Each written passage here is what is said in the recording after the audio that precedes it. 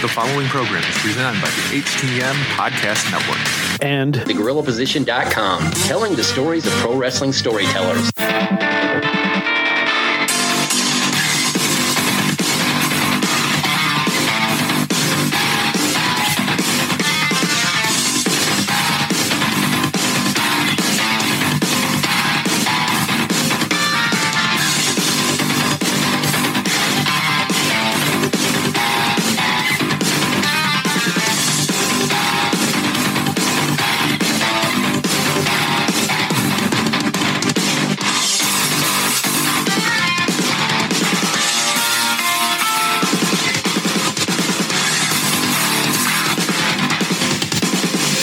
All right, guys, welcome to another episode of Turnbuckle Talk, powered by thegorillaposition.com and a proud part of the Roar Network, and presented by the Hitting the Marks Pro Wrestling Podcast Network. We're sponsored by collarandelbowbrand.com, where you can get 10% off when using promo code JKPodcast at the checkout. And in partnership with HypeCityVapors.com, where you can get 15% off all your e-juice for your vape using promo code JKPodcast. Also this week, please welcome our newest sponsor, Silly Rabbit Vape Shop, located in Sault Ste. Marie, Ontario, Canada. If you mention Turnbuckle Talk, you will get a discount on your vape juice and any hardware that you buy there as well. We can be found on Facebook, Instagram, and Twitter by searching at TB Talk Pod. As always, I am Big Joe. This week, we are sans Carl Carafel, but in his place, I have two special guests. First off, we have from thegorillaposition.com, Mr. Ryan K. Bowman. Welcome back, sir. Good to be back, Joe. I'm sorry that Carl isn't here, but I see that we've been joined by one of my fellow partners in crime. Yes, absolutely. From the Hitting the Marks Pro Wrestling Podcast, the flagship show from the HTM Network, Mr. Rick Vickery. Welcome back, sir.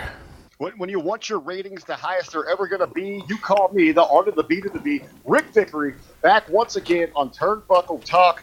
But a little bit of the background real quick, as Joe so politely mentioned there. Yes, I am a proud co-host on the flagship program on the HTM Podcast Network, the Hitting the Marks Pro Wrestling Podcast. You can check out all of our amazing content almost every day of the week now over at hittingthemarks.com. Big Joe, Ryan, great to be with you to talk about what I've seen here a little bit is going to be one heck of a run. Mm-hmm. Starting off with a real interesting... I gotta tell you guys, before we get started, it's a big day for me because I've been listening to you guys' shows religiously.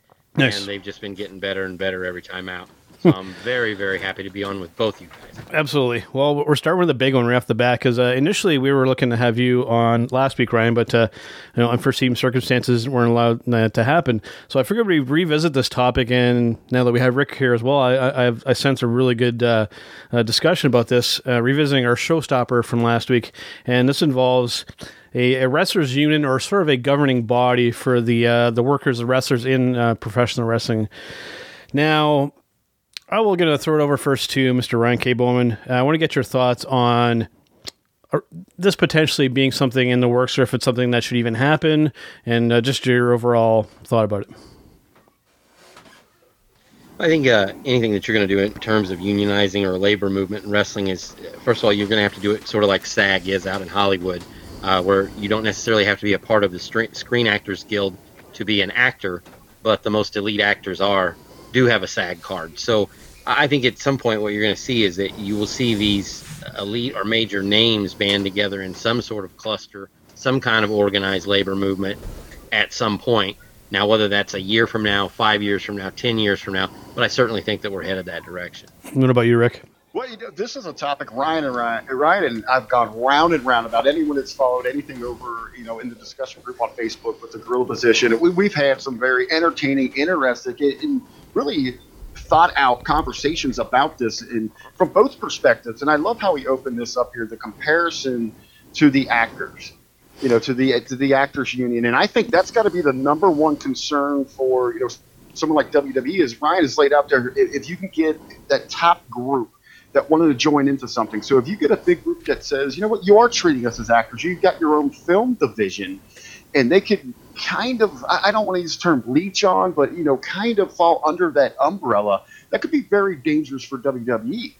And that's something that they're trying to avoid here.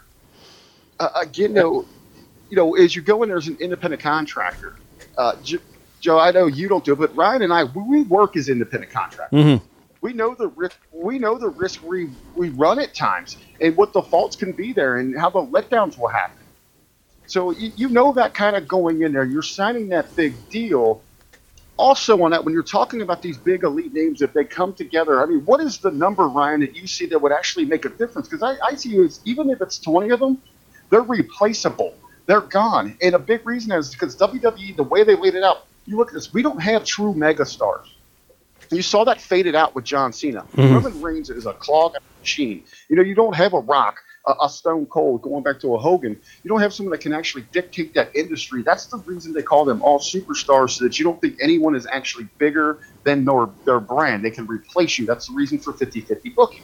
I think if to answer the numbers question, I think you have to have the majority of the top 50 workers, if not more. I mean, you're going to always have those guys that are, you know, union busters. Like, I can't see Roman or somebody like Brock wanting to be part of a labor movement. No. But if you can get that, you know, a good portion of those top name guys, if you can get somebody like a Seth, or you can get somebody, the first couple bricks have to fall.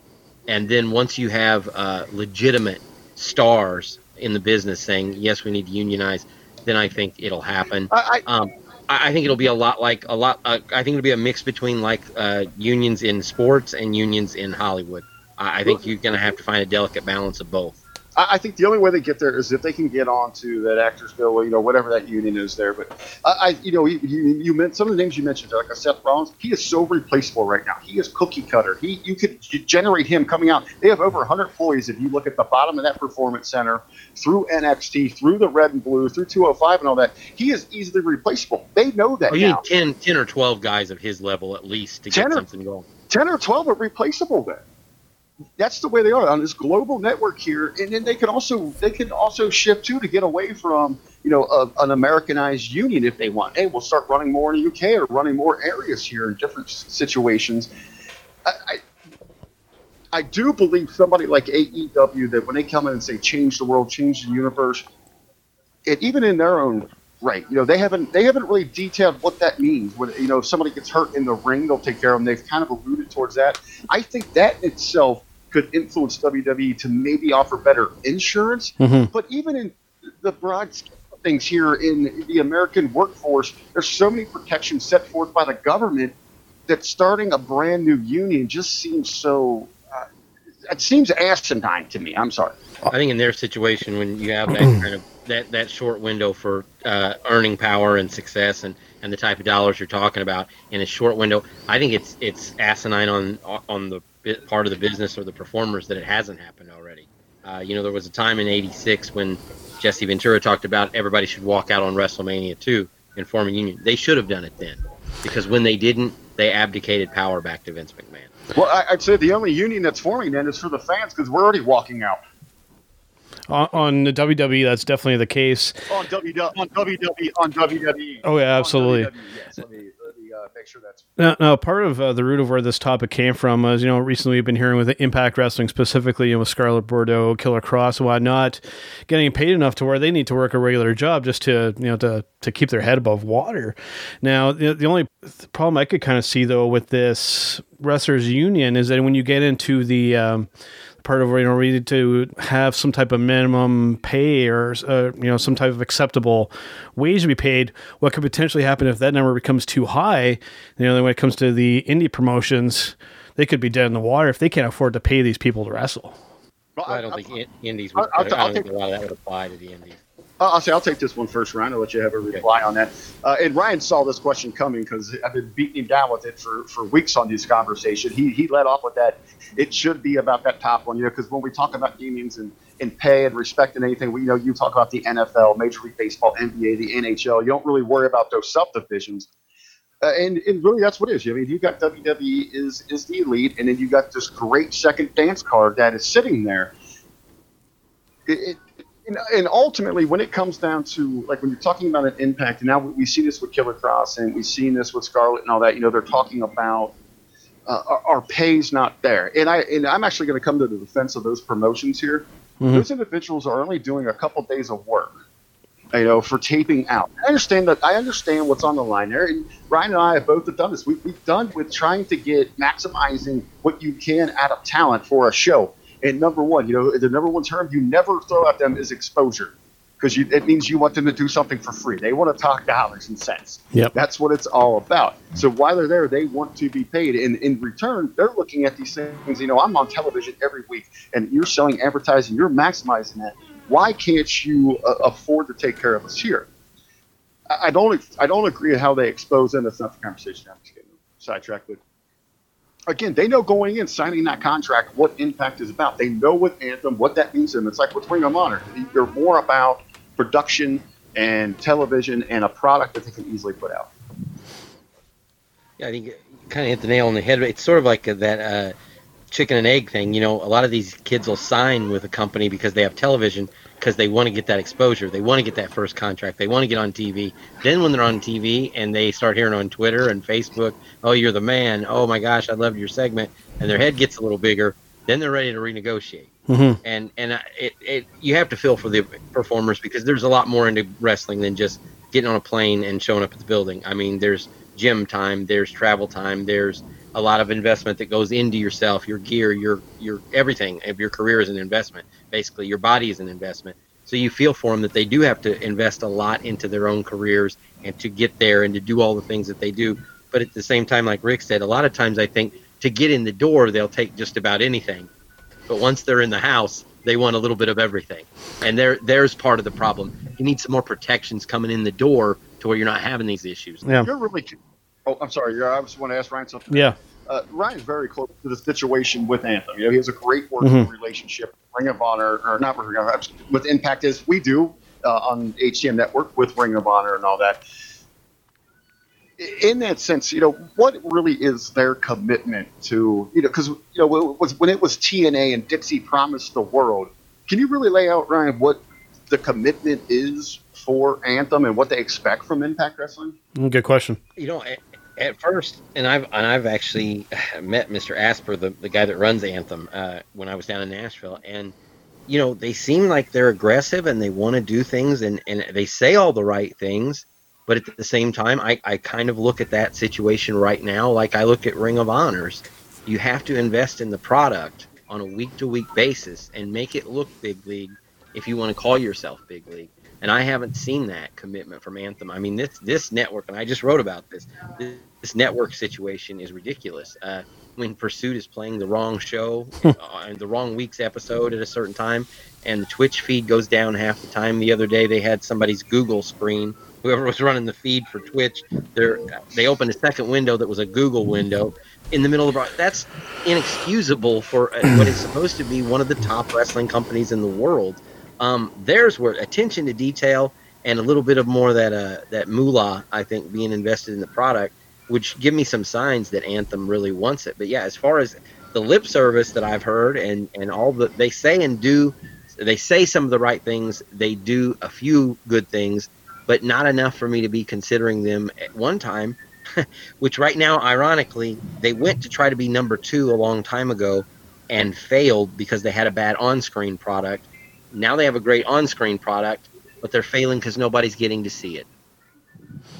And you had just made a hint at Rick, and I know you and Jargo mentioned this several times over on your show, that with Ring of Honor, it's just seemingly just cheap syndicated television for Sinclair. Could you just imagine if they actually put some real backing and some real money behind this?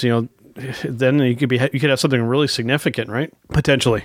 Well, yeah, but Ring of Honor was never intended to be, where Ryan had mentioned, like when it was TNA, they were really shooting to be competition. They had the hopes of what we hear now with AEW. Ring of Honor was never intended to be that. People forget that. Sinclair maybe from the get-go, with who was it, Featherstein, the guy that with all the problems there. Yeah, Rob Feinstein. Almost don't even give him any kind of, no pun intended, rub or mention, because everything that went down there. But when Sinclair took that over, it was meant to be cheap syndication, and that's what Ring of Honor is about. Now they do have to find an identity, because now they're trying to be everything to everybody. They're all over the place. That's another conversation. But Ring of Honor was never shooting to be one of those standout promotions. They always wanted to be, that second, that lower second, and all that. Now, the issue with that there is now you've got AEW, you've got Impact Wrestling, you've got Major League Wrestling, you've got New Japan, all these people positioning themselves for that spot on that dance floor. I don't know, who's going to survive through through 2020 with this. Yeah, the landscape has changed a lot, and we're going to see this year's going to be. There's going to be a lot of movements and changes. I think by the time we get to this year, there'll be some interesting discussions going on for sure. Now, I actually have this topic further down the list, but since she got mentioned here, I might as well I'll bump her up here. Scarlett Bordeaux being released from the company, seemingly under good terms here. What's next for her? Because I would imagine Vince is going to be drooling all over her, right? Well, I don't know. I mean, Vince has so many pretty girls now. I mean, and that's not a shot at Scarlett, but I mean, there's a lot of pretty blondes in wrestling these days. And, I thought she had obviously she got a great look. She had a great thing going in Impact. Yep. The smoke show thing. I've seen the metrics not only on my side, but I know from Impact side of things, any YouTube clip with her drew huge numbers. Oh, yeah. Because obviously guys like pretty girls, and guys who watch wrestling like pretty girls. And she was doing really well. I don't know why they couldn't have worked something out, because they've got a lot. Impact, as much as they have some great talent, there's a little bit of dead weight on that roster that they could probably have cut to keep somebody like her, because literally earlier this year to start 2019, she was one of the hottest names they had, and actually one of the hottest young names in wrestling. Yeah, a lot of people that were just mentioning Impact, she was one of the first names that would come up. Yeah. Literally, yeah. Well, she most certainly caught fire. And, a lot of that is due to that in such a PC culture today, they let her go that little bit of risque. They were pushing that envelope. They were taking you right to the edge. As Ryan kind of pointed out there, if you're Vince McMahon, you don't need her to execute that. You've got how many dozens of beautiful young women you could run out there in that same position. I will suggest, though, if she does sign with WWE, we should tag team her with Sasha Banks and call them the Spank Bank. Everybody's going to be eating that up. Oh. But somebody said Lacey, team her with Lacey and call them Smoke and Mirrors. Oh, I like that as well. But the gimmick can be applied. Oh, Jesus. The gimmick can be applied anywhere. And then there also is the question of when we're talking about those other mid majors, especially like an AEW that's out here saying they are very liberal progressive in the way they are marketing right now. Yep. Are they going to go with someone that is over sexualizing women, that is using their bodies just to get ahead? I think that kind of defeats the purpose of everything they're promoting. So I don't know if that's an avenue for her. Maybe you repackage her where she's come out, she's just like the goody, with going back to Molly Holly, like when she was with the Right to Censor or something like that, that switches everything. I don't remember, sorry, but whoever went with the Right to Censor. I'm not sure what her value is in the market outside of major indie shows. Bringing her in just to get that indie mark, no pun intended, pop. Yeah. Yeah, I don't know. I mean, I think there's more of a chance we'll see a strip tease from Sunny Kiss in AEW than we will Scarlett. I'll just put it that way. Okay, so going from that to a little bit of WWE talk. We're going to actually have a fair amount of WWE talk here. Let's talk some NXT. And this is actually something based off of something I saw at thegorillaposition.com, since we have Ryan here. NXT being used the right way these days, or are they still kind of being perceived as development, or are they, or is this a full-on third brand now? Well, actually, I've been pushing for a while. Probably, even since damn near after we started the Hitting Marks Pro Wrestling podcast, that we should acknowledge NXT as a separate entity. And WWE has done this for themselves for a long time. It's WWE means red, blue, and 205, and then there's NXT. And they purposely do that. They know this in their marketing. They know there's a lot of, just your darlings or your hardcore fans that resent what they get out of sports entertainment. So they created the NXT brand within itself and moved it away a little bit from development to kind of feed that consumer's needs. They've been doing that. And it's just recently here, maybe like the last 6 months, or just, going maybe, through 2019, heading into TakeOver WrestleMania, where like Triple H himself has really acknowledged we are different. We are something beyond what you're going to see red and blue 205. You need to pay attention to us and think of us in a different light. What about you, Ryan? Yeah, I think it's interesting. We've seen a lot of main roster. I think we've seen a lot of main roster guys now, go back down, and we've seen Tyler and Fandango, and I guess Apollo Crews is heading back to NXT now. Mm-hmm. it really does feel like now it's that third entity, it's that third wheel, I guess, in the company where, people can kind of go and restart their engines. In some ways, the ECW of the company now, if you want to compare the old days of the brands where guys either go to get discovered or get seen for the first time, or they go back to recreate themselves and reinvent their careers. If that's what NXT is, that's fine, and I actually agree with Rick. I think that's a great way to use it. I think it's been proven by the quality in the ring that NXT is a major league brand. There's no doubt about that. Now the question is, do the audience ever buy into them not being the developmental territory? That's the thing where I think some of the confusion and some of the division happens is, you have like essentially two different markets that you're catering to there, and it just everybody's saying, "Oh, how great NXT is," and then we hear that term of them being called up to their SmackDown on Raw, and then we see how dismal things go there. So like the perception is that this is a call up, but then it seems like almost like you're like a step down, and now having come back to NXT, it just becomes very kind of confusing. I think for people who, unlike us, are really paying attention. Well, I've abandoned that term "call up" a long time ago. Oh yeah, it irritates Jargo over the Hitting Marks Pro Wrestling podcast. Me too. I correct him every time he says it. I correct him. I say no, it's just a move. Quit calling it a call up, because, like you said, you're kind of defining them in that AAA role. You don't really need to have that there. And they do have two touring brands. They got that beach show that stays in Florida, which is more of let's get you used to working camera angles, our live audience, how you're doing things. Kind of separate that from what we really see on, the North American NXT. So maybe more of that development should even go to the UK. Let people go over there, work in front of that audience, get that television before they come to the major NXT. But again, I like that they're starting to expand a little bit more, running their own shows where they're not the lead-in to a WWE, a red or blue marquee event on a Sunday. You got to get away from that. You got to start building those differences there. And one thing that we've always talked about on the Marks Pros podcast is, why aren't they directing people to NXT on Raw and SmackDown? Thinking about it here, that would be the worst move. Oh yeah. The worst thing in WWE is when Michael Cole tries to tell you that something is cool. Because it's not. It's not. You throw it in the trash. No. They shouldn't even be mentioning NXT on the red and blue. You want it to be its own entity. You just want people to find it and let it grow here. And I think what really fueled this "we're our own brand" thing to cater to that consumer is because they know this growing demand, these people that are gravitating towards what All Elite Wrestling is, and that is simply incredible. They know that people want wrestling to be cool again, and they know they can't do that with the red and blue. Thing real quick. Yeah.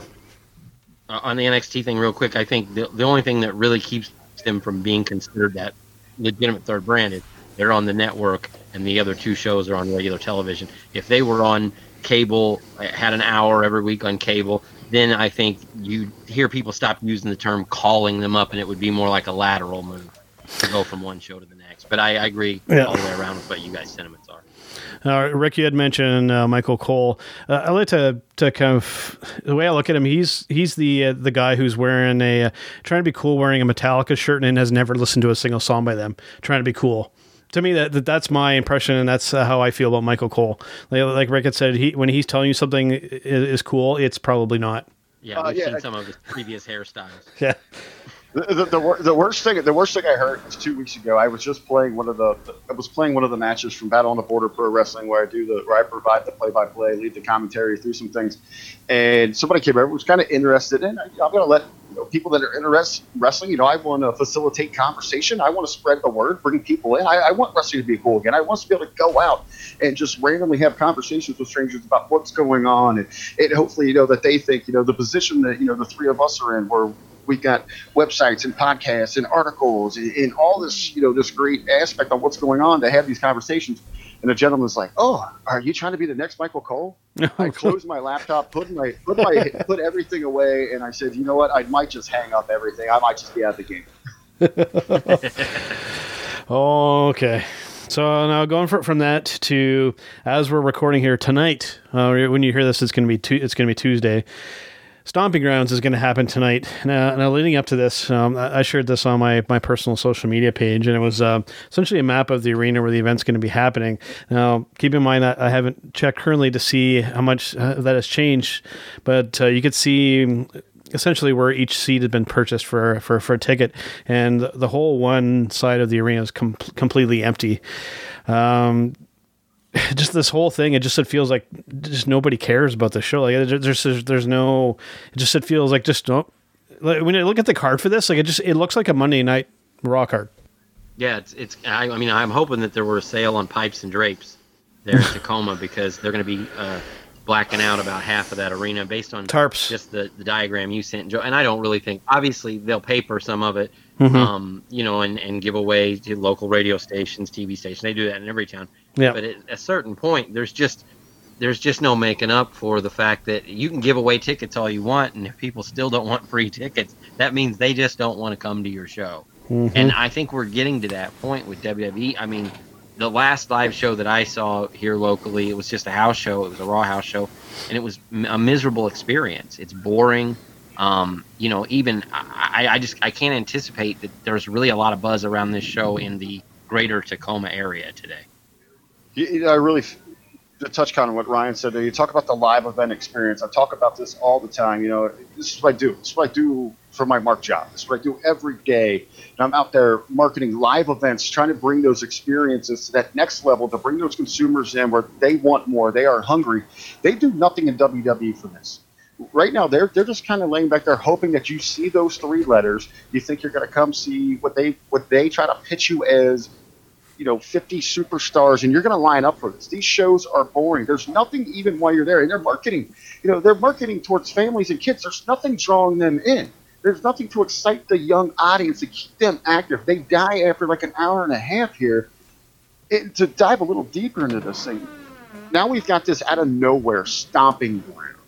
Yeah. The logo in itself is absolutely terrible. There's nothing attractive about it. It's somebody half-assed even throwing this name out here, and now you're just looking at where they come off of Saudi, and anyone knows what happened there. Even if you don't understand the money that's involved there, because I'll defend those shows every day of the week, twice on Sunday. Even if you don't know that, and you're looking at the names they just gave you there, they got Undertaker, Bill Goldberg, Hulk Hogan, Shawn Michaels, whatever, and now I'm getting just this here in my little town. Why am I going to invest in this? You're already hitting me up for your network stuff. Why am I going to load the family into the car, go down there, pay for parking, get $50 in concessions, so sit there, and then by an hour and a half into the show, my kids are asleep. I'm dragging them out of here. The WWE, here's the problem. They're just not cool. They're not sexy. They're not attractive enough anymore. They don't know what they're doing. They're so cookie cutter. It's pathetic, and it's showing in their attendance. It's just not here. It's house shows. It's every event. It's Monday Night Raw. It's SmackDown. It's absolutely terrible. And the biggest issue, what's so disappointing, is the consumers want this. I mean, wrestling is starting to be cool again. People are clamoring for MLW, New Japan, AEW, Ring of Honor. They want more, but they're not getting it from the beast, from that thing that's perceived the best, the top. And the sad part of that is they kind of affect the entire industry. When WWE's hot, it trickles down. It goes from them down to right down here in the street. If you're running a small indie promotions where Ryan's at, where you're at, Joe, anywhere, it trickles down. People want to be on board. But now the wrestling fans, the people that want it, are fighting an uphill battle. I would agree with that. It's become like a chore to be a wrestling fan now. And that starts with WWE right there at the top, like Rick was saying. And sadly enough, it's a trickle-down effect because everybody relates. When you say pro wrestling, you usually get, WWE? Or what you really get is, WWF? Yeah. People don't even realize they changed they don't even change that they call, change the call letters because they're not cool anymore. They're not trendy. And I understand why. From a business standpoint, I can argue it all day, but I think there's got to be a medium there where you can even hit higher numbers here.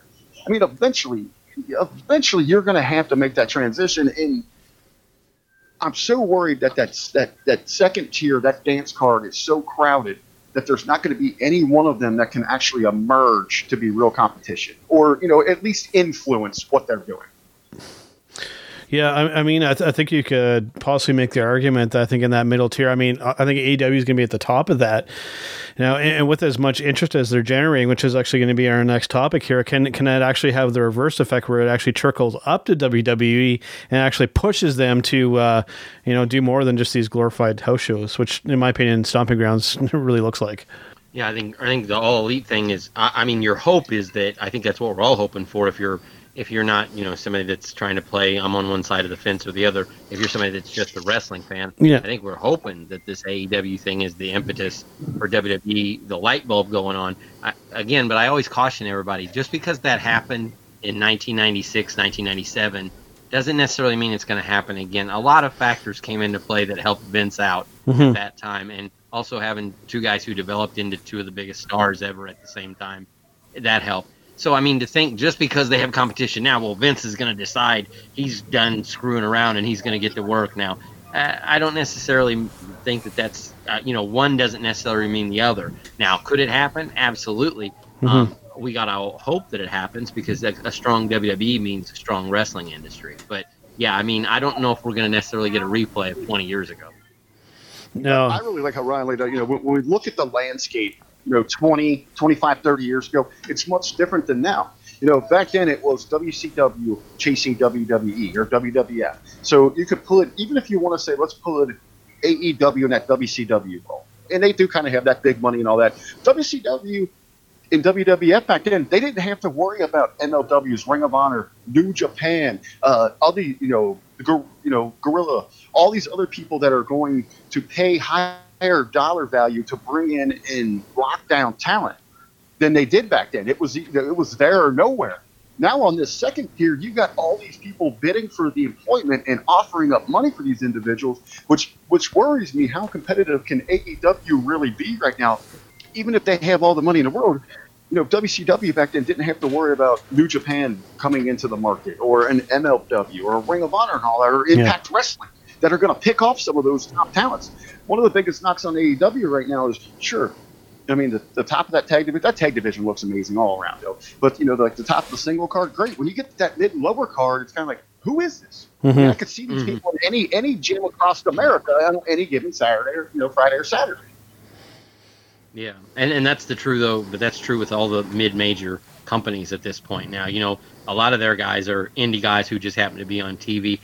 In my view, I think AEW will be fine, and I think why they'll end up being fine is they will fortify their ranks by picking the bones of companies like Impact. I think it's going to be a long 2020 for Impact and Ring of Honor, but especially Impact. I don't foresee... I think a lot of their big talent, a lot of the talent they've spent a year plus developing, is going to jump ship. And I don't know if their audience, what's left of it, is going to be willing to hold on when there's this big, beautiful company down the street. And I'll be honest with you, a lot of Impact / old school TNA fans are just those people who wanted an alternative 16, 17 years ago.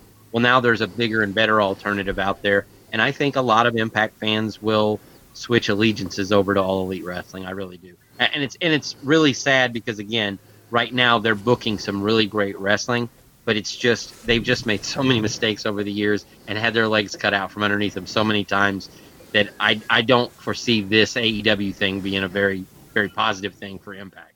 Well, Ryan, I love what you said there, because one of the companies that absolutely worries me going into 2020 and a little bit forward. I know anyone could say TNA's always survived, but this is a much different landscape. I love how you put it out there. We keep talking about talent. We keep talking about talent. How long till they start picking off the minds that are running that thing? Yeah. The people that are actually booking that, putting that together. We'd like to have you come over here. We have a bigger budget, a bigger platform.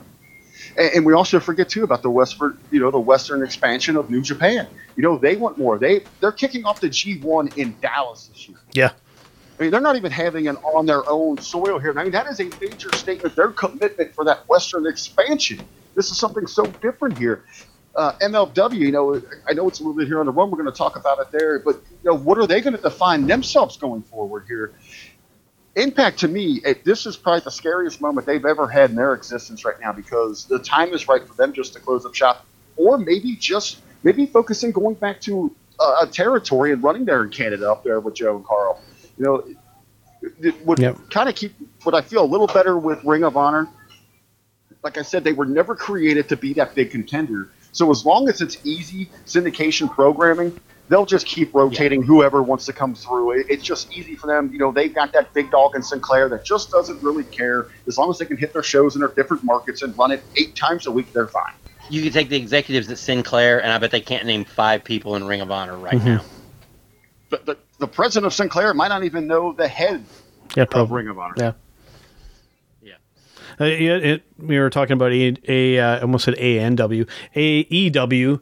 I like the term they use as alternative as opposed to competition. I think that wording and that thought process is very important because then we had mentioned WCW. If they try and be like WCW, historically we know how that happened. We don't want to start getting the inmates running the asylum because then we know that they're just going to implode on themselves. So I definitely don't want to see that. That's not what killed WCW. Well, that's another day. I'll come back. Part of the problem, but needless to say, like I said, there was only one problem. I'll take that right out of the mouth of Mr. Eric Bischoff. But I like that alternative as opposed to competition. I think that's definitely the mindset to have there. So going from that to this was interesting, and I think this is one of those things where I think the wording is very important with this. Is that I'm talking about All Out and the ticket demand for this thing. So we know that 15 minutes sold out, and with thousands of people waiting in the queue to get on this thing.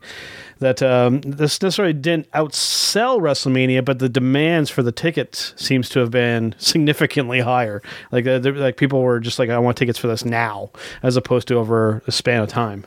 Yeah, I think the funny thing is, and again, everybody takes what Meltzer says with a grain of salt regarding AEW because he's kind of buddies with those guys. But his estimation was it was the most in-demand wrestling event in North American history. Now, whether that's true or not, I don't know. And I know people want to account for bots and account for multiple lines people calling in on. But at the end of the day, if all accounts are anywhere close to being accurate, this thing had a huge wave of momentum behind it whenever they opened up the gates. And this bodes well for the launch of the TV show. I think we're going to see high ratings right off the bat because all those people who didn't get to buy a ticket to see All Out, they're going to be chomping at the bit to see that premiere episode. So I think right out of the gate, all signs point to All Elite Wrestling just riding a high wave of momentum, just right out through the door into competition with WWE. Now, can they book a week-to-week show and maintain that momentum?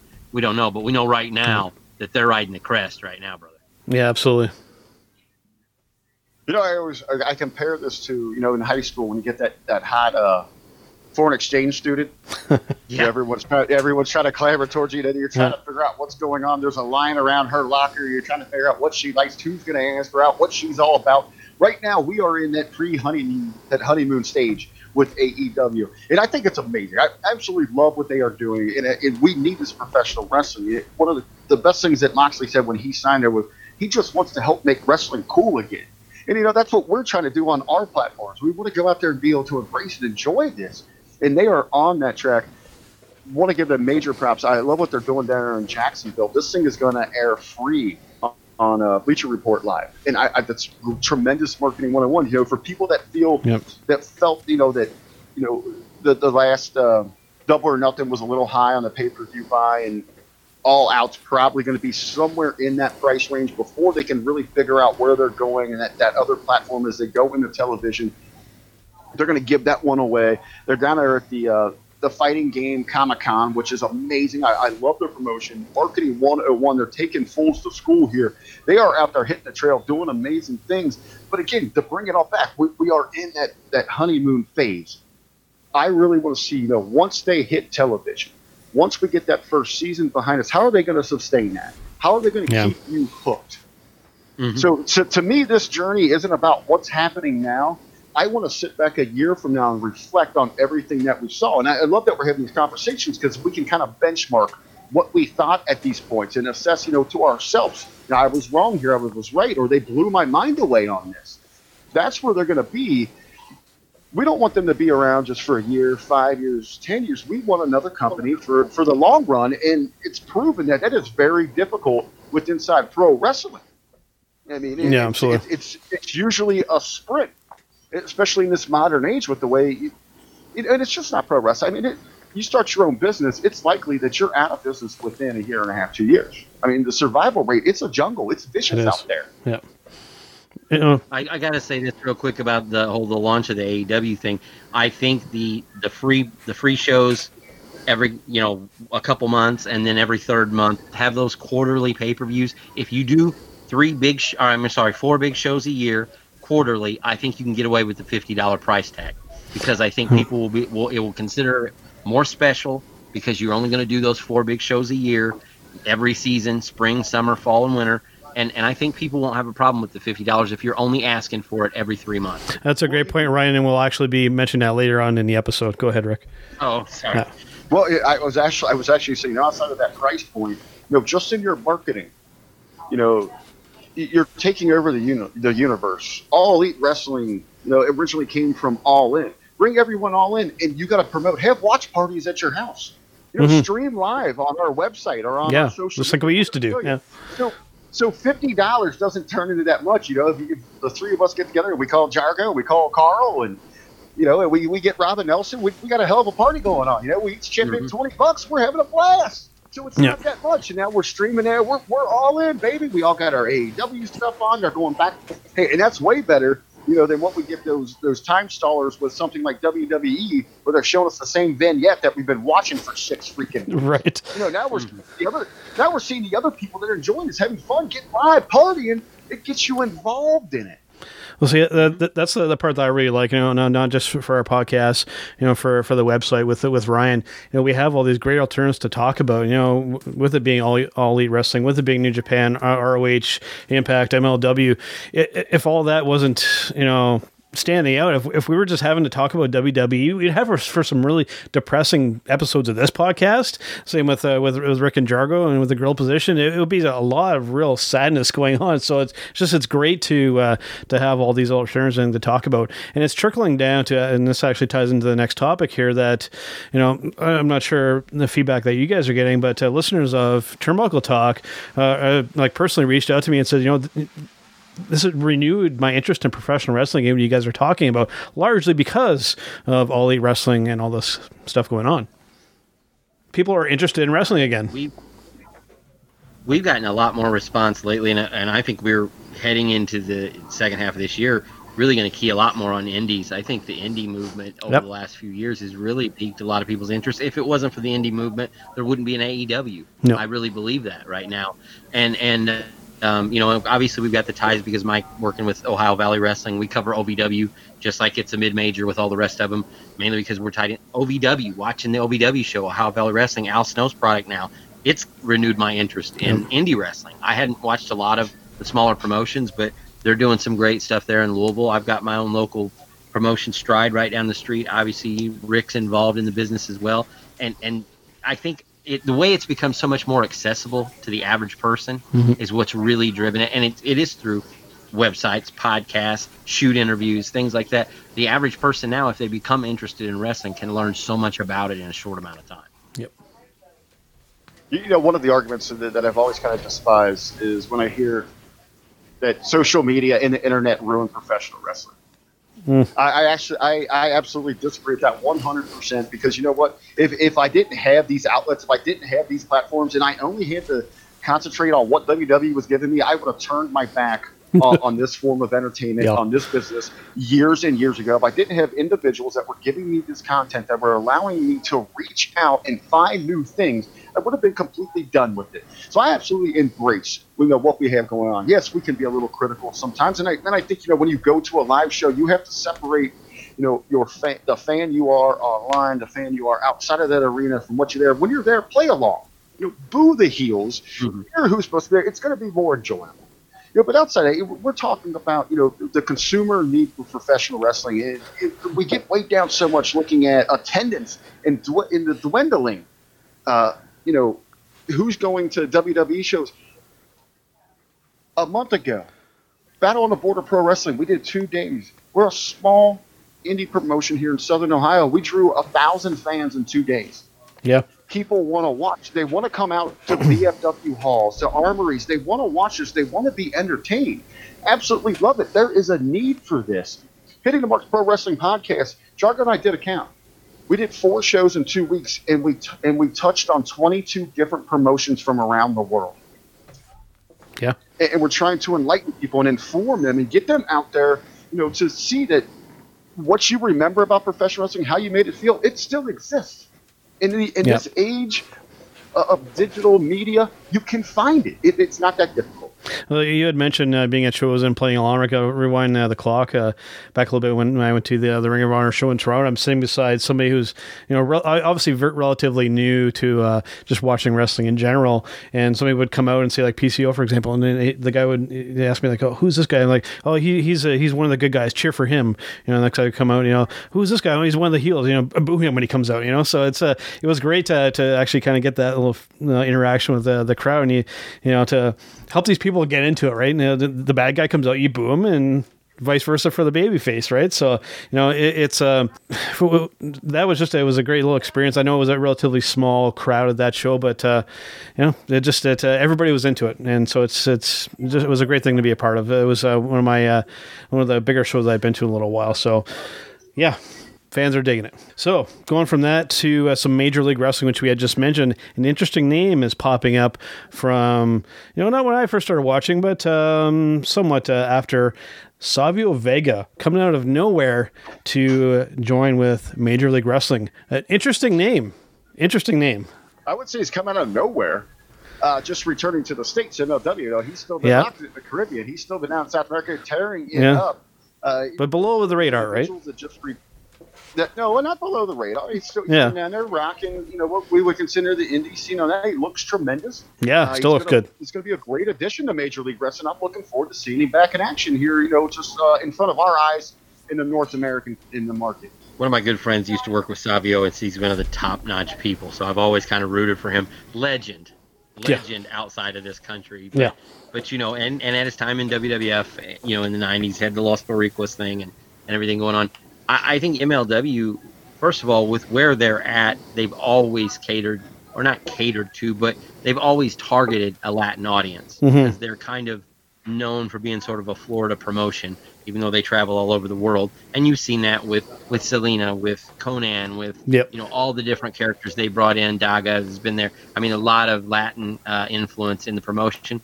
So I think Savio Vega will not only fit in with that sort of demographic, but he's also going to provide all that experience and veterans. I mean, this guy's a promoter, a booker, a wrestler. He's done it all in the business. Anytime you can bring a guy like that into your company, you're just making it stronger. Good move by MLW.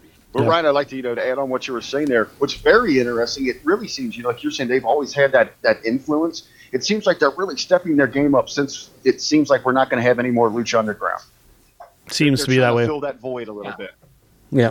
That's smart. I mean, because there was obviously an audience for that. Lucha Underground wasn't ran very well or wasn't handled very well there at the end.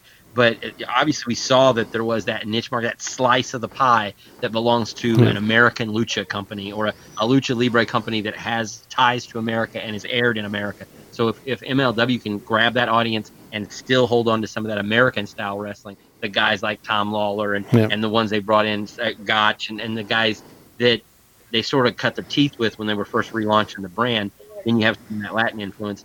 They've already got a great product, and I think they're going to get stronger over the next year. Yeah. Well, and as long as they market it right, it's a great familiar name that you're going to pull some of that attitude. Bring back some of those throwback fans. Oh, I remember him.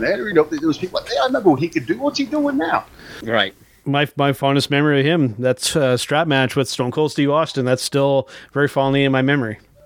Back in the formative days of the Attitude Era. Yeah, we're talking, Austin credits him with so much. And a little shout out as well, as we're recording here on a Sunday afternoon. This is the anniversary of the 316 promo. Yes, legendary promo. 1996. Define that character. I don't think anybody would deny that. And you guys have just, like Ricky just mentioned his name, to kind of blow your mind a little bit with Tom Lawler. As you guys and listeners are well aware, I am not a fan of MMA guys mixing up in professional wrestling. I like Tom Lawler. He does well in there. You might be surprised, but I'm a Tom Lawler fan. Yeah, he's a great. He just plays that role just right. In pro wrestling, some of the guys come in that do the MMA thing and they overdo it, and they are clearly MMA guys that are in wrestling.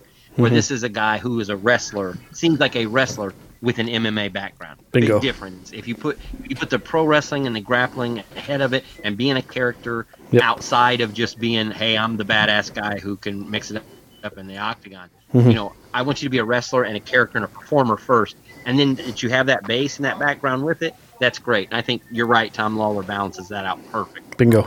Hey, you know what? I'm a little surprised, Big Joe. You're putting over Lawler here. Yeah. Because you know you usually bust on them MMA guys, but let's not kid ourselves. You are one of the original Bromos.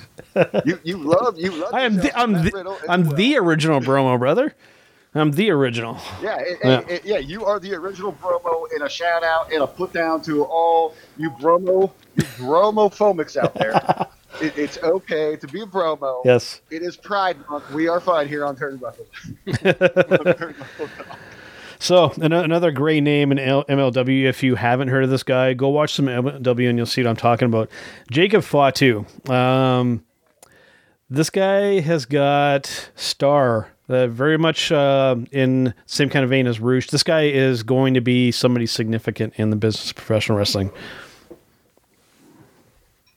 Yeah, I think that now there's been some talk about WWE or AEW. Oh, yeah. It sounds like that's what it's come down to for him at this point. Yeah. I really would like to see him end up in AEW, mainly because we've been waiting for a year now for Punishment Martinez, and he's finally made his debut under a new name.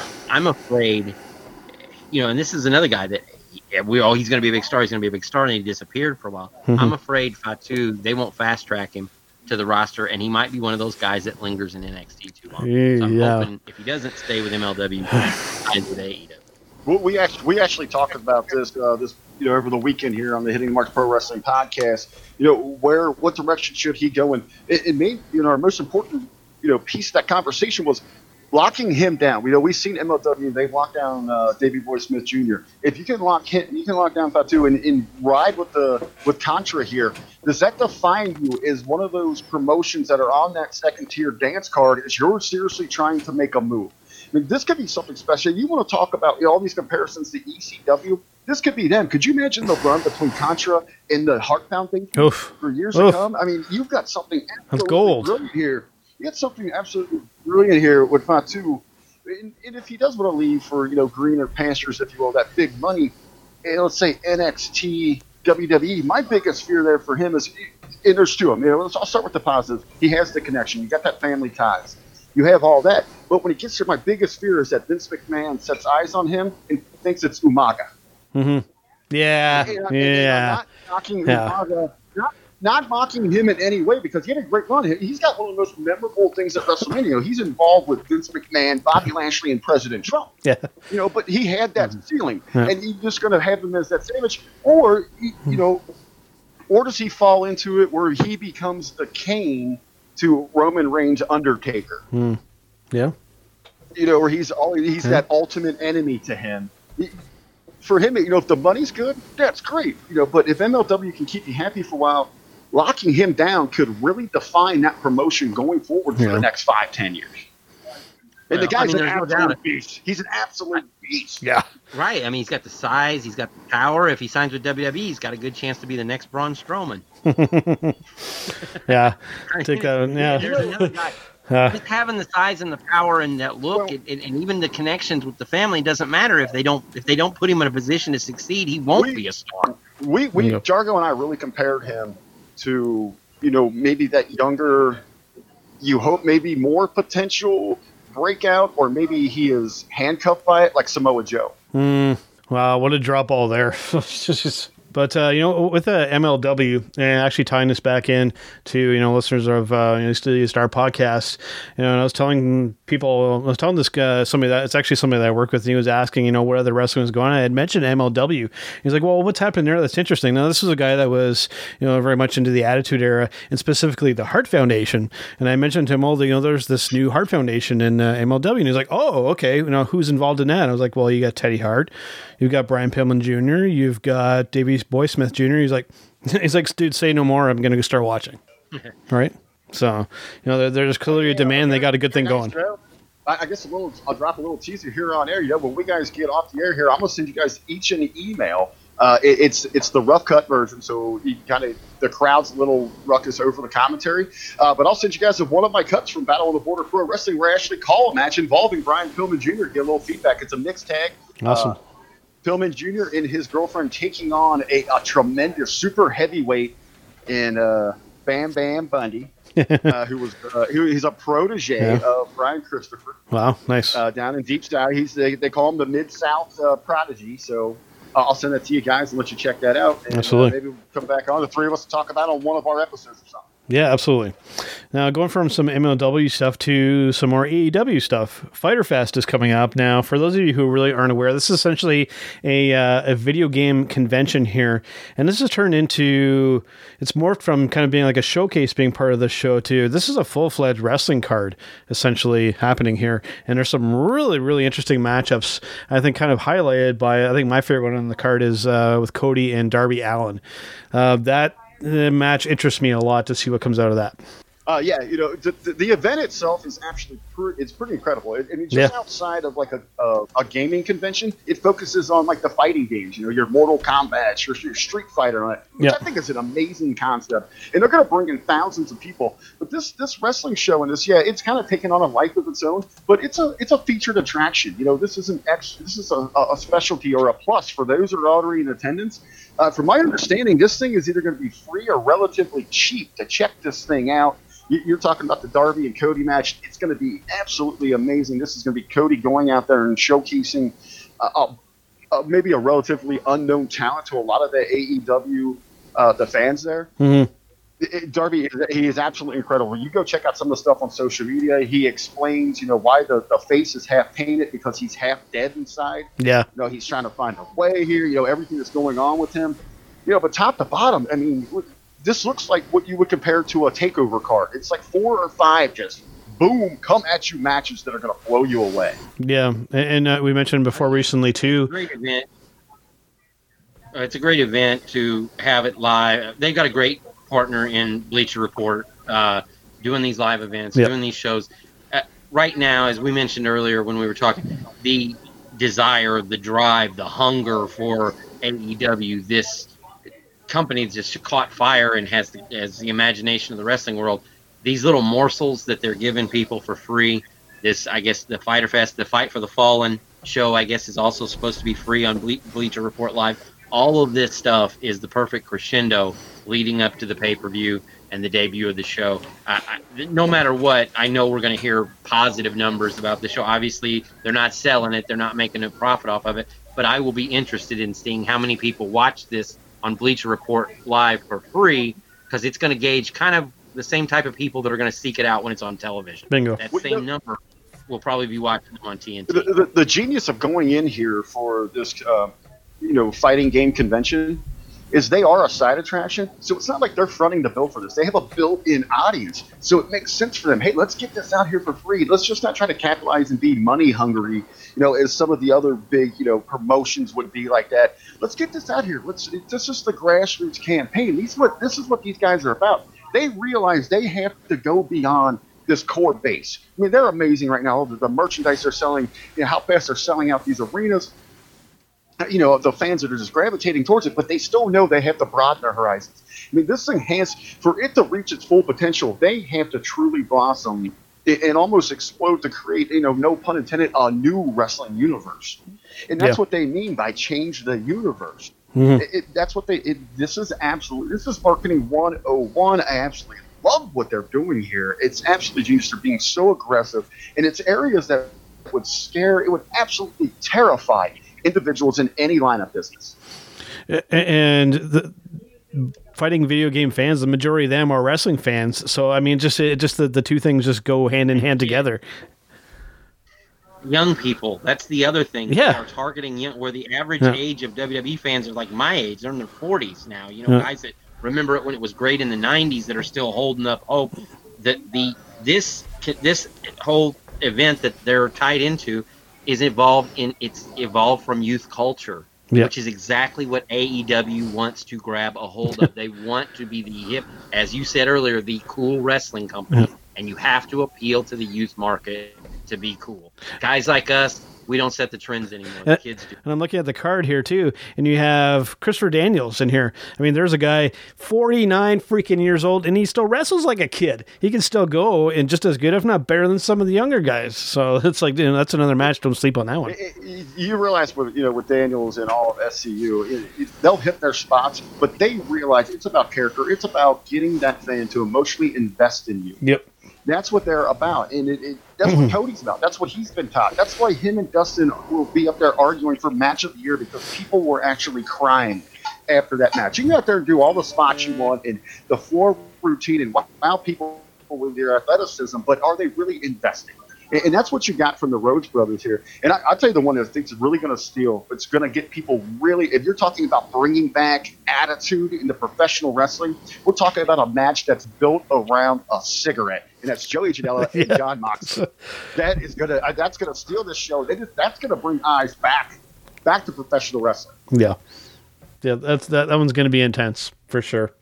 So, before we go to our showstopper segment this week, guys, very recently, and this kind of ties into a bit of a conversation I had with another one of our podcast friends here, Mr. The Professor. I'm going to use finger quotation, Mr. Chabelo Veracruz, who is a huge mark of WWE, and a couple of our other lunches have kind of challenged me to dive back in this week. I'm going to sit down and put myself through 3 hours of torture of Monday Night Raw because I'm being told that the product is good again. So I'm gonna watch and I'm gonna see if I can argue against that. All right, Big Joe, what you just laid out there—that's like someone of Jewish ancestry saying they found a flux capacitor and they're going back to 1943. Yeah. Why are you going to put yourself through this? This is absolutely terrible. It's crazy, right? Yeah. Yeah. It's good. It's good background noise. It's good background noise. Even when, I was bragging that Jargon and I, we've covered 20 plus other promotions, and that's all in an intention to just shrink down that conversation of WWE each and every week. We had a couple shows we didn't even mention it. Yeah. And you know what? My stress levels. I felt like my blood pressure going down. I went in for a checkup. The doctor said I was doing amazing. So I changed my diet. The next day, I said, I just cut out Vince McMahon out of my life. That's right. He said, "You cut out red meat?" No, I just cut out Vince McMahon. I'm feeling better. Things are great. And you just go to YouTube. This is another thing with WWE. They always brag.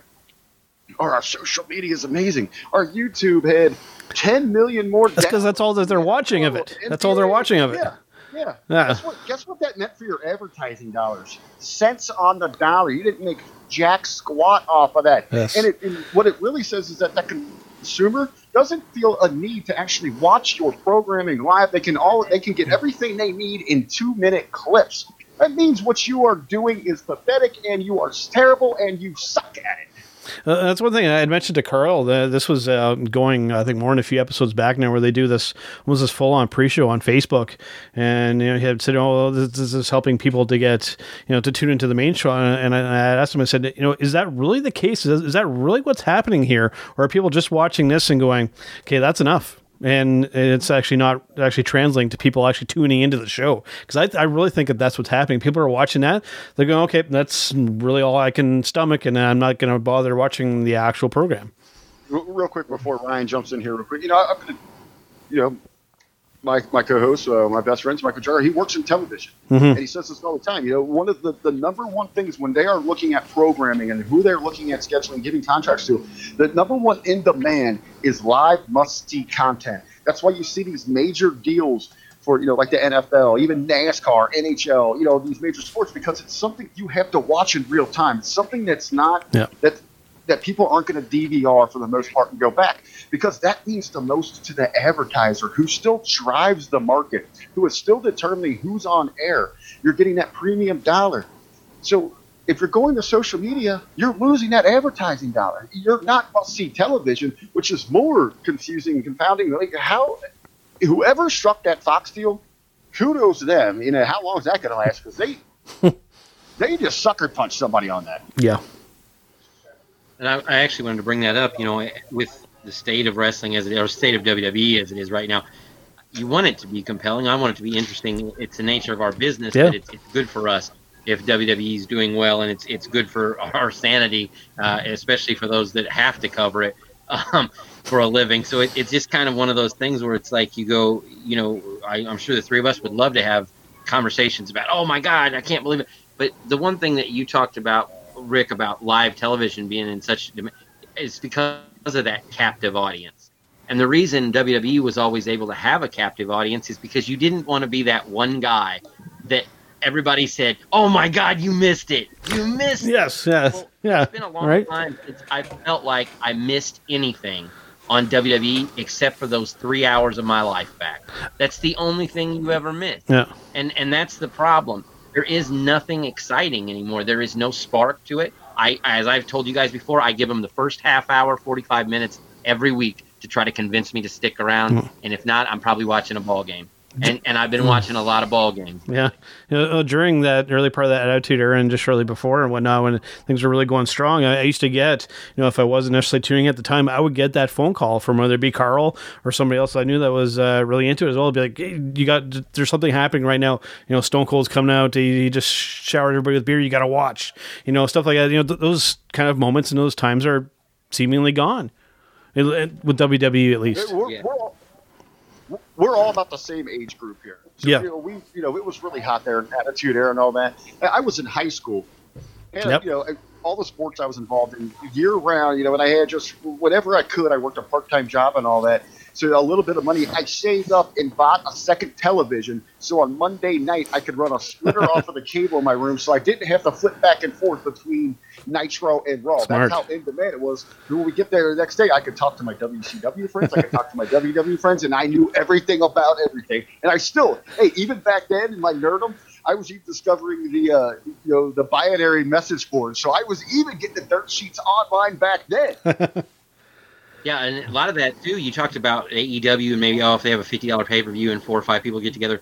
That was the era of the Monday Nitro parties. Remember, they would. Yep.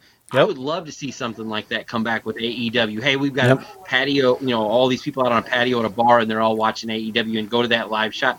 That's the type of stuff that I remember about that era, that quote-unquote attitude. I always call it the Monday Night Wars era because I was a WCW guy. But just the idea that you didn't – at one point, both shows were so good, you didn't want to like Rick said, you didn't want to flip the channels. You wanted to have 2 screens side by side. And I would love for us to even get a whiff of that now again. And I realize it won't be on Monday nights. But, hey, if it gets down to, hey, WWE's on Monday and they're on Friday, and in the middle we want to see what AEW does to counter, at least in some way, give us some morsel of that type of excitement again. Because that – I mean, obviously – the world's changed, television's changed, media has changed since then. But one thing hasn't, and it's that if you get the wrestling audience excited, it becomes infectious. You could potentially see that if a EW Weekly starts airing on Wednesdays, but something to not ignore is that we do live in that age of where we can just stream it later or record it to watch later. So we could see a little bit of that when it comes to NXT versus AEW. But I really like the idea of that, but it's tough these days. Yeah, it's just an era where. Go ahead, Rick. Go ahead. I don't think it is that tough. No one's sitting there DVR and watching the Super Bowl on Wednesday. That's true. Or even your favorite sports team, or Game 7 of the NHL Finals. If you're presenting must-see TV, I mean, that's the key. Which network had that? An NBC. It's got to be must-see TV. You got to have something, as we're saying, where you can make it cool again, where you can walk out in public. I'm sitting here at Starters Camp Day on the west side of Cincinnati. If I'm sitting here in the corner, what's this weirdo doing with this headset on, talking to these strangers on the computer? But I know it's talking about wrestling. They should be kind of coming over like, hey, what were you talking about? What's going on? They want to know. We want to get back to that. That's the goal here in our profession, what we're doing right now. Yep. I mean, you want it to be like Game of Thrones, where when the new episode is on, everybody's got to see it right then. Bingo. They don't want to miss it. Yep. Or like The Walking Dead was previously. Now the days The Walking Dead would be a good way to describe WWE. At the time, it was a hot show. You have to make it like some of these HBO type shows or Showtime shows like The Sopranos used to be, where even though you could watch it later in the week, you wanted to see it right when it came on, right when everybody else was watching. Well, I absolutely love that comparison, right? Because how much right now, like if like the Walking Dead or a hot movie, The Avengers come out, all of your social media feed will be like, I can't see it till tomorrow. If I see any spoilers, I'm unfriending you. You never see that with Raw or SmackDown. Like, No. if anyone lets me know what happened in main event, you're off my friends list. No, you never see that. Like I said, Usually it's if you post anything wrestling, you get defriended. Yeah, like I said, that we're seeing some little hints at that. With listeners of the podcast saying, they're rejuvenated in the interest of professional wrestling again. So there's hints at it, and I think that if AEW can really start kicking ass, we definitely could get back to those days for sure. So definitely looking forward to that. Well, not just AEW. We got MLW. It's got to be MLW. It's up to us. It's up to us individuals to kind of broaden those horizons for individuals. And that's what Brian, he started with the GorillaPosition.com. It wasn't, we're not going to be a dirt sheet. We're not going to keep the same stupid he said, she said news. We're diving a little deeper here. And that's what, Brian and I together and then Jargo came on and then we got, through Ryan, we got to meet you guys, Joe, with Turnbuckle Talk. That was the whole mission here. And I really feel so bad for these podcasts that just sit around and talk WWE or any reporter, journalist, and professional wrestling that's just worried about that. I mean, their life has to be absolutely miserable, right? Yeah, like you said, high blood pressure and issues with the doctor, right? It's like a loveless marriage, But if you pretty much, you had invested in that. We're swingers. We're out there. We're opening the market. We're inviting everybody over. This is a wrestling orgy, baby. That's what we do at the GorillaPosition.com on hittingthemarks.com. We are everywhere. Yep, absolutely. All right, dare I say infectious? Awesome. I was going to say you used the word orgy and gorilla position all in the same sentence, and it kind of threw me off for a minute. Okay, guys, we're going to take a brief break here. We're going to come back with our famous showstopper segment here, and it's going to revolve around WWE and pay-per-views and something that Ryan had kind of made a hint at earlier. So we'll be right back and we're going to talk about that. Independent contractors in the professional wrestling industry, if you're looking for a way to put the power of the media in your own hands, contact Pinned LLC. Pinned LLC is media and marketing for the professional wrestling industry. It's your one-stop, one-click online profile and so much more. With Pinned, you'll receive a full background story, photo gallery, an interview conducted with you, links to all your social media and where you can be booked, and yes, a 60-second custom television commercial all about you. Get more info today. Email pin.biz@gmail.com. That's pin.biz@gmail.com, or click the icon at thegorillaposition.com to get more info about Pinned. Remember, get connected, get booked, get pinned. It's me. It's the art of B2B. As you can tell in the background, we are out celebrating. That is what we do here at hittingthemarks.com. And I invite everyone to continue to tune in to Turnbuckle Talk, but check out all of our other shows. We have weekly content, especially lit up by the flagship show, Hitting the Marks Pro Wrestling Podcast. You can find that all at hittingthemarks.com. Run.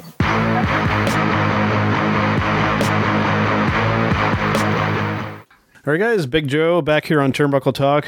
Like I had mentioned at the top of the show, Carl is not with us this week, but we do have Ryan Bowman and Mr. Rick Vickery on here with me. And we're going to talk our showstopper segment now, and this revolves around WWE and just seemingly too much. I've always been very much a cheerleader for quality over quantity, and right now, we had mentioned like this Stomping Grounds pay-per-view. It feels to me like we're doing too much. It's oversaturated. Like even right now, I'm looking at a picture on my phone, and I've got the picture of all the championships in WWE. Like we have 2, 4, 6, 8, 10, 12. We have 14 people in this picture with championship title belts. Like it's so. There's just too much going on, and it feels like we're already lost the quality. Like, how should they just start doing less? And is that even possible at this point? It's a big question, all the right? Corporate obligations they have, and I mean, you have to do shows in Saudi Arabia now. You're probably going to go back to another Australia or England or some other country that ponies up the money. I honestly think they've got so many oars in the water right now that they feel like it's creatively spin. It's really watered down, as you said. There's no reason to have all these different title belts. It means nothing when everyone has one.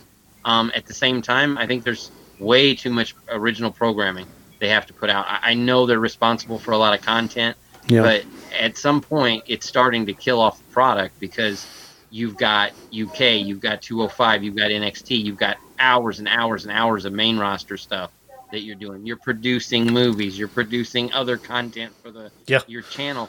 When they said they wanted to do a network and have wrestling 24 hours a day, I didn't know they meant they were going to produce new content 24 hours a day, because that's where they're at this point, you know. And I think the fans, especially coming into Stomping Grounds, we just had a big event that they hyped up that turned out to be nothing, and now 3 weeks later, they're hyping up another big event that we know is going to turn out to be nothing. And I think what it comes down to is a word I heard in radio a long time ago, and it's why you can have a very successful morning drive show or a very successful afternoon show, and that cast of characters gets over for a long time, and then you have what is called audience fatigue. And I think that's what we've gotten now with WWE. It's just audience fatigue. Well, I mean, we are, honestly, as Ryan laid out everything there that we've got, we are talking about a financial high within this company. I am a stockholder. So when I see those numbers coming in, I'm absolutely popping. It's not the only thing in this company that they're doing right now that makes me pop, but that's the bottom line. That's what I ultimately care about. But when I remove myself from that situation, my next step down is to follow what my profession is, and that is marketing. That is business. It's about getting your brand over here. And yes, you do want maximum exposure. You absolutely do want that. But as I tell when I sit down with any clients, as I mentioned here before, I'm at one of my clients here. It happens to be a tremendous restaurant here on the west side of Cincinnati, Starters Cafe. And what they do here is a perfect example. And it's where you see where so many other restaurants fail. You go in there and you open up a menu, and there's 150 things there. They're trying to cater to breakfast, to lunch, and the vegans and they're gluten free and all this. And I tell everyone, scale things back. Worry about get down to 25 things, and 10 to 12 of those you do amazingly. That you knock them out of the park, where people are lined up out the door to want to be a part of that. They can't get enough of that. They do that here. You do their breakfast here. They've got that down to such an art. They're actually it's about 3:20 here in the afternoon on a Sunday. They close at 4. They don't even need to be open for dinner, because they knock it out of the park for breakfast and brunch, because they're so good at that and demand is so high. They don't have to trickle off there. You're running that with some small business. When you're talking about a global conglomerate like WWE, you're going to have these multiple divisions. And I think that's where somewhere in there, when they went from privately owned to publicly traded in these grand visions, they missed the transition of how they go from one to the other. And that's the main issue. And everyone's always going to throw out there, well, let's trim this fat. Let's get rid of this product. Let's throw this in the trash. That's not a reality right now. We need to talk about real solutions. You can get rid of these shows. You could get rid of all these shows, but where are you going to make up those financials? How are you going to pick those back up? I think you really got to start really small, very very at the bottom, grassroots, and get rid of some of these live events. Condense your roster where it's not red and blue, where they're coming into a town, Ryan's there in the true heart of the Midwest. And Jargo's out there too. They're lucky to get an NXT or a Blue brand that's highlighted by Randy Orton. Yeah. If you brought in all those stars for that show, don't do the double tours, and even cut those back to a couple times a week, which is going to be a little more off time from the road from some of your workers. That's going to create more of a demand. You can raise those ticket prices a little bit, and then you don't have to squeeze in these things like Stomping Ground, where you're saying this is a marquee pay-per-view network event where we're going to hit you for this higher price tag, and it really is a glorified house show. I love the other side of that is don't invest in silly stuff outside of wrestling, like football leagues and runs for Congress. That's not helping their bottom line at all. The other side projects, the little personal pet projects that everybody's got going on. Because believe me, if you don't think Stephanie's running for higher office someday, I'll bet you $100. Absolutely, she is. I'm with you. She's positioning herself to get out there in some kind of appointed position. It's all about her lady balls and promoting her. You're going to have those things. They're not going away. So we get back to, let's talk about solutions. How can we make that work inside this dynamic? But like a Stomping Ground, I don't know what the average ticket is, but they're thinking, pay-per-view marquee event. They're probably asking for that top dollar. I mean, how do you feel? I mean, you just saw all those stars, like I said, at in Saudi, and now you got SummerSlam coming up in Toronto there, and you're just squeezed in here in the middle. Yeah. You're supposed to just go there because they tell you it's special, it's important. Yeah. And it goes back to that live event experience, too. They just open the doors. I regularly go to these shows, and I mainly, not even just so much for the wrestling, I love watching the fan experience and checking out the corridor.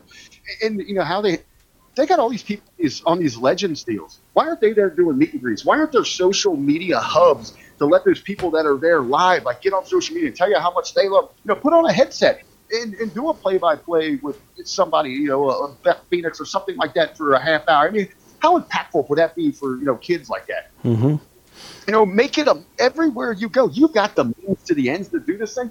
Make it a mini star cast each time they go to even like these BS pay-per-views, so that that audience wants to be there. You're filling arenas. Even if you're not into the card, you create like a festival atmosphere before you get to your seat. People are going to have a good time for that entire show. Yeah, I love the restaurant reference there, Rick, because I completely agree. And I've been to places where they open up that menu, and I remember one in particular was some Chinese food place, and you have like 2,000. I'm like, there's no way that what I'm going to order here is going to be good, because they're trying to do just too much, and you can't be a jack of all trades and expect any particular single thing to be good, Whereas if you do that smaller amount of things really, really well, it's so much better. And another thing, too, that I want to ask you specifically, being the marketing guy, Rick, here, without this Saudi deal right now, if that's gone, are they still making money and enough to survive? And that's another thing. I defend that deal. I'll defend that deal to the day I die, because that is keeping the company thriving right now. With outside of that Fox, this company is doing nothing right now. They are absolutely pathetic. They are counting on this money. And, there were so many shows.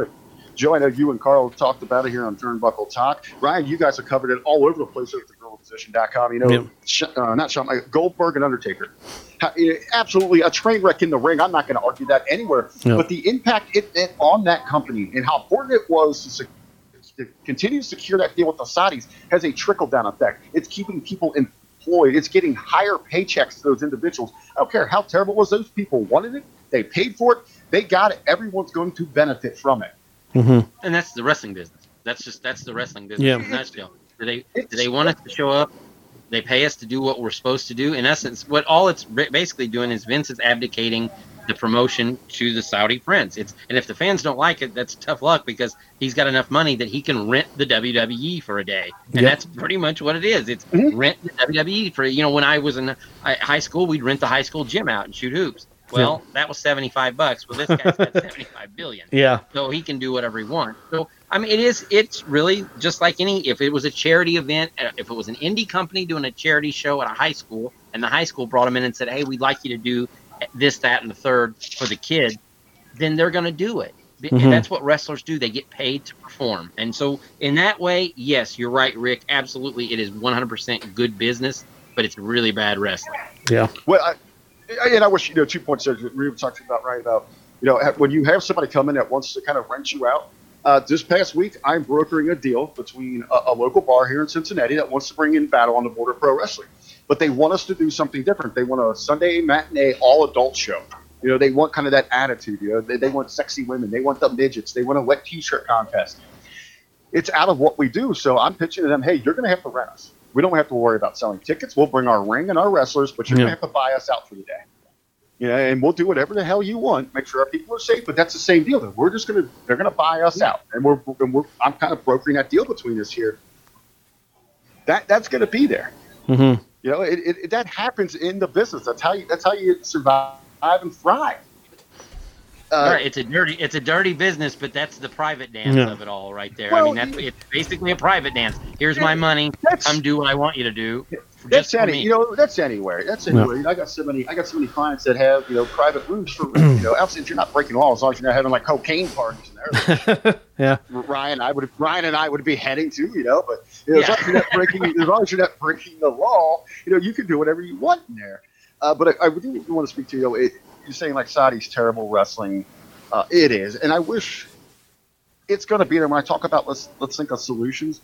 Like people want to see Undertaker, they want to see Goldberg. I mean, that match would have been just as effective. Could you imagine if you had put make it a 6-man with the Undertaker, with Aleister Black and the Demon versus Goldberg, Bobby Lashley, and whoever, some other big big musclehead guy. Yeah. Made it a 6-man. Let your young workers go in there, do the work. You got the big entrances already, and then you just have that one moment where you have Undertaker and Goldberg. You get your spear and your tombstone, and now everybody's safe. And then you got the rub to all those young people in there. Mm-hmm. Unfortunately, just they can't look. They paid for it. Yeah, no. How cool would that have been for the entire world? Yeah. To see the Demon, Undertaker, and Aleister Black standing there like in a ring, getting ready to go against Goldberg's team. You're making too much sense now, Rick. You're making too much sense. So bring that back around. Are we past the point of no return now to be able to do this less is more approach? Can they even go that route now, or are they just they're too far in now? They can control their schedule on WWE Network. They don't have to do a premium show every month if they don't want to. That's totally their call. Yeah. They have to produce X amount of hours for Fox. They have to produce X amount of hours for USA. So the cutback will be on their own, I guess, in-house product. Yeah. And I'm with Rick about, at this point, I can't see how they're making any money on house shows unless it's in merch. You got to be taking a bath on some of these little towns that they're playing. The one that was here a couple years ago, I bet there was 2,000 people in an 8,000-seat arena. I'd be fine with them eliminating the house show schedule completely. Just do TV. That's what you're good at. One of the problems there that they have these multi-year deals built in with these arenas for the lockdown that they're only going to get in there. A lot of people were saying, why wouldn't AEW run the Allstate instead of the Sears They Center can't. or whatever? Because they can't. Yeah. They're locked out. Yeah. You've got those things locked in there. And we sit and joke about all these open seats and the tarps everywhere. They're still they might still, I don't know all the numbers there. They still might be making a turn on that because they've got these deals locked in. And it's so cheap to run these arenas. And if you do scale back and even start running smaller arenas, you worry about that public. What is the bigger backlash? Like, okay, now they're filling them, but they went to a Ring of Honor arena. You can't win either way, right? Yeah. You kind of run into that thing. Maybe they're hoping they run through this trend, and that's really a great question. Is there any going back right now? And with original content that they're trying to put out, I almost wonder, is there such a demand on the network for original content? That's a great question. Yeah, I don't see question. that. I've never watched Ride Along or any of those other crappy shows they put out. I don't see it.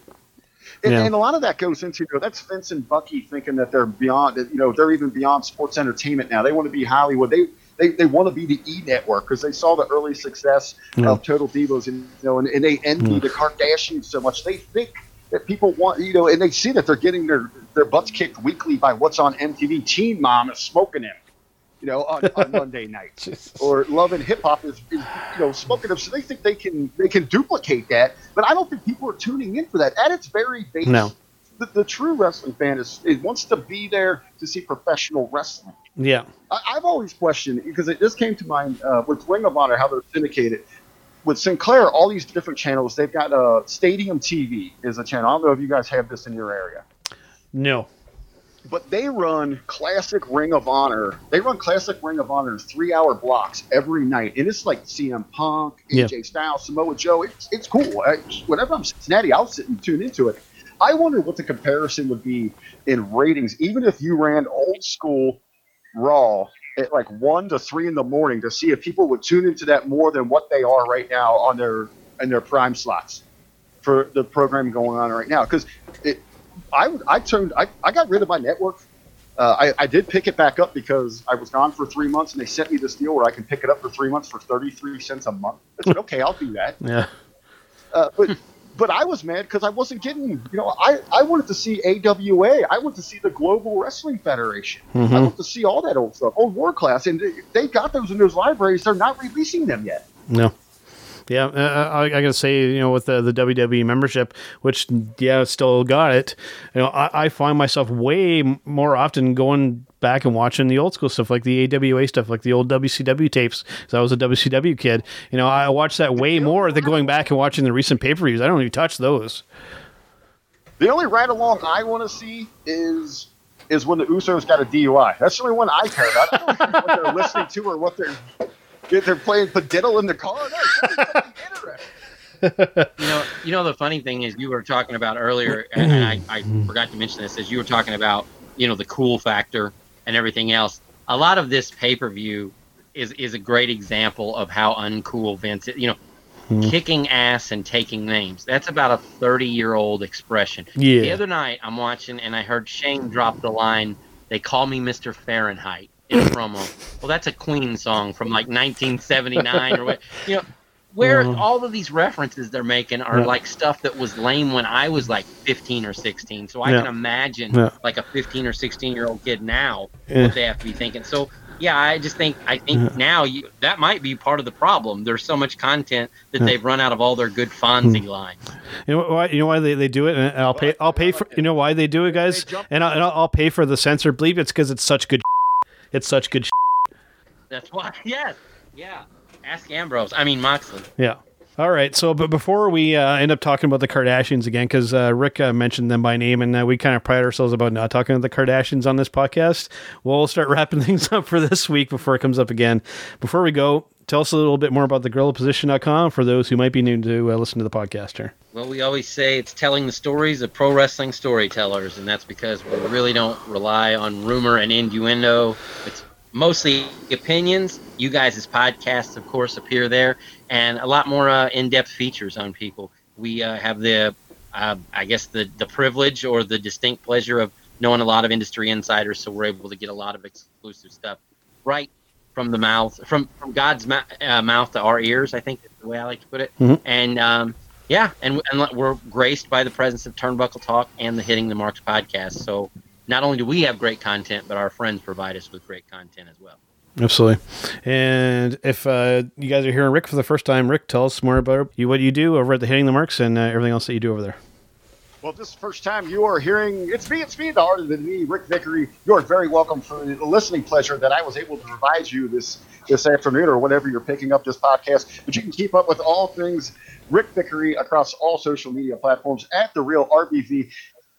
And as a part of, along with Turnbuckle Talk, they are with us on the Hitting the Marks podcast network at hittingthemarks.com. You can check out me and my podcast partner, Michael Jargo, along with our incredible lineup.